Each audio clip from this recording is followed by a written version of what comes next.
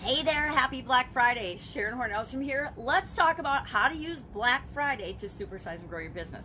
You might be saying, okay, it's a little late to talk about how to use Black Friday since today is Black Friday, but since it's Black Friday, I was curious to find out if Black Friday is actually an idiom. And lo and behold, Google told me and taught me, and a few other resources, that Black Friday is indeed an idiom.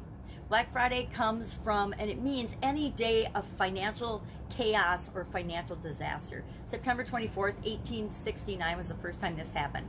Some stock market people wanted to take over the stock market, and they decided they were going to corner the gold market.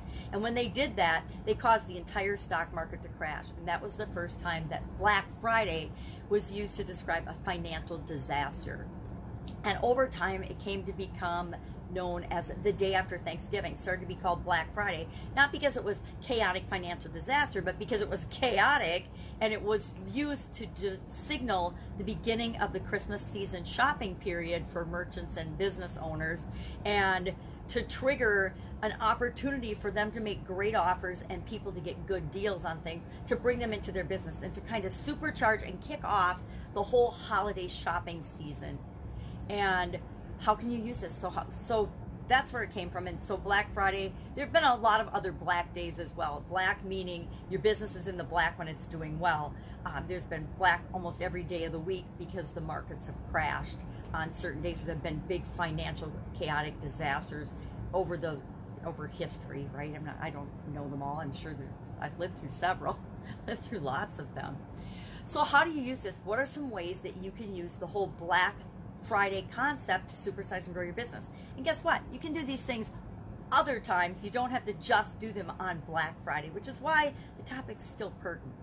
So what are some things you can do? Number one, create an irresistible offer for your customers, for the people that you target and that you serve and whose lives you can transform and problems you can solve. Create an offer to them that is absolutely positively irresistible. You can offer discounts on your products and services. This is actually my least favorite way to offer specials or products or services to people, because I think that it erodes at the value of the products and services that we offer to people, and it gives a false sense of security. So in the short term, we can bring in some dollars, but in the long term, we're eroding the value of our products and services. And I don't think that that's the best way to go about it, but you can always do it. You'll see it today, especially. You'll see thousands and thousands of examples of people discounting their products and services. The reason I don't like it is I know that if I were to discount my prices I'm sort of devaluing what I offered to all the people that I've served before in that product and service. So these other ways that I'm going to talk about briefly are probably better because they don't hurt the feelings of your ideal customers and the customers that you've served in the past, your lifelong customers. You never want them to feel devalued by discounting your products and services. So if you're going to discount, always make sure that it's something slightly different than what you offered your people before. You can bundle your products or services. You can put things together. One of the best ways to create an irresistible offer is to bundle different products and services together into a package. People love to buy packages because it solves more than one problem for them simultaneously. You can create value adds. I like this better than discounting. Add certain things to the products or the services that you already offer. Say you offer a cleaning product, and you could offer to, as an add-on or a bundle, you could offer to actually do something for people. You could offer to use the cleaning product for them, or teach their people how to use a cleaning product, or demonstrate how to use the cleaning product for them. You can do this electronically. You could offer free videos training that, so that you can multiply yourself and only have to do it once, but you can affect lots and lots of people, which adds value to them because they find better, faster, easier ways of using your product and service, which helps them consume it so they come back and they buy more. You can do early bird giveaways, early bird specials. You can have drawings and contests. You can have, and I think this one's been used to the max in the retail industry.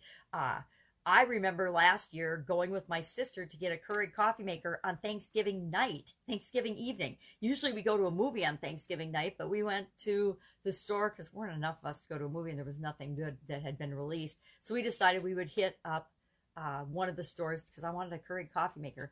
Otherwise, I usually don't participate in the consumer end of Black Friday. Once in a while when the kids were little and I wanted something special for them and I knew the toys were going to be sold out, I would go. But for the most part, I think I can only remember going like maybe 2 or 3 times ever in my 60 years of life to a Black Friday early bird opening store thing.